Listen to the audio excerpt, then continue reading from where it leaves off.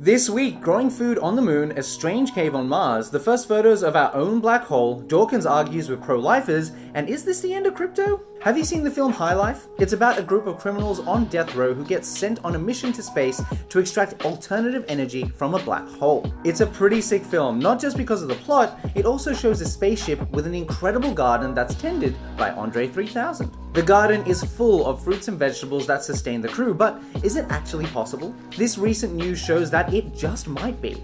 For the first time, scientists have grown plants in lunar soil collected on the moon by the Apollo astronauts Neil Armstrong and Buzz Aldrin. The scientists had no idea if anything would sprout in the harsh moon dirt and wanted to see if it could be used to grow food by a new generation of lunar explorers. While there was some growth compared to the plants grown in Earth's dirt, the moon plants were stunted. The scientists worked out that the longer the soil was exposed to punishing cosmic radiation and solar winds on the moon, the worse the plants seemed to do.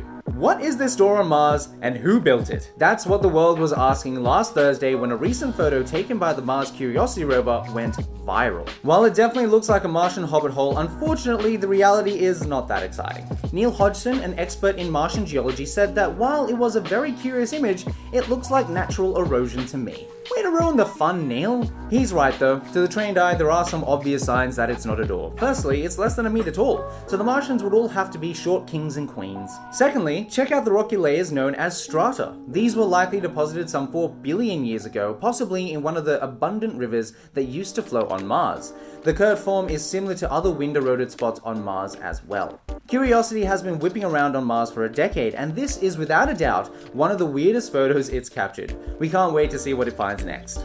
Some of the biggest space news this week is that we have the first ever image of the supermassive black hole that sits at the heart of our galaxy. The black hole is called Sagittarius A, and it's our baby! Unlike other supermassive black holes, this one sits in our backyard, which makes it a little easier to study. This recent image was captured by the Event Horizon telescope.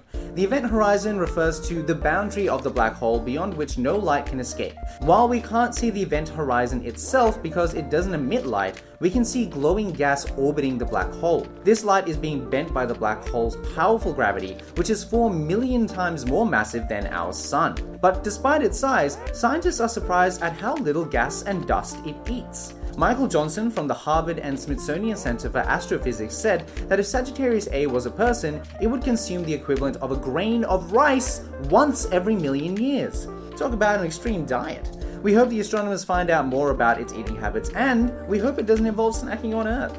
Is an acorn an oak tree? This is one of the questions that Richard Dawkins asks us to ponder in a fiery new essay on perhaps the hottest cultural topic of today, abortion. Abortion is back in the public discourse after it was leaked that the US Supreme Court will overturn Roe v. Wade, a landmark decision that ruled that the US Constitution protects a pregnant woman's liberty to have an abortion. Dawkins is a biologist who is not afraid to dive headfirst into these prickly discussions. In his recent essay titled "They Think It's Murder," he provided us with persuasive arguments against the religious right. Firstly, Dawkins tackles their argument that the embryo experiences pain. He says that if you think this, you better be vegan too, because animals definitely experience pain, and yet we justify their killing all the time. What about people who are against killing an embryo because it has the potential of becoming a human?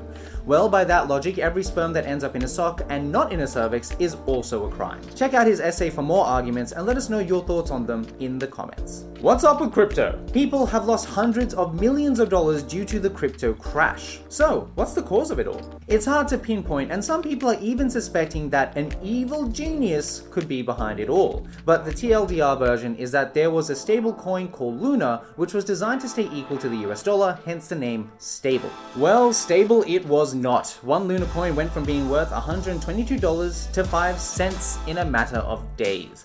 It wasn't just Luna though, pretty much every cryptocurrency crashed, leaving Changpeng Zhao, the CEO of Binance, down an incredible $47.6 billion.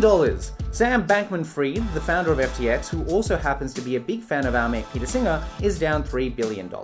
And while we all enjoy seeing rich people lose money, it's not as funny when you realize that Sam is an effective altruist who donates large swaths of his wealth to good causes. So, let us know, do you think this is the end of crypto? Was it just a phase? Let us know what you think in the comments. That's all for this week, but don't forget we're taking Peter Singer to Auckland on August 6th, so get your tickets at thinkinc.org.au or at the link in our bio. Until next time, take care.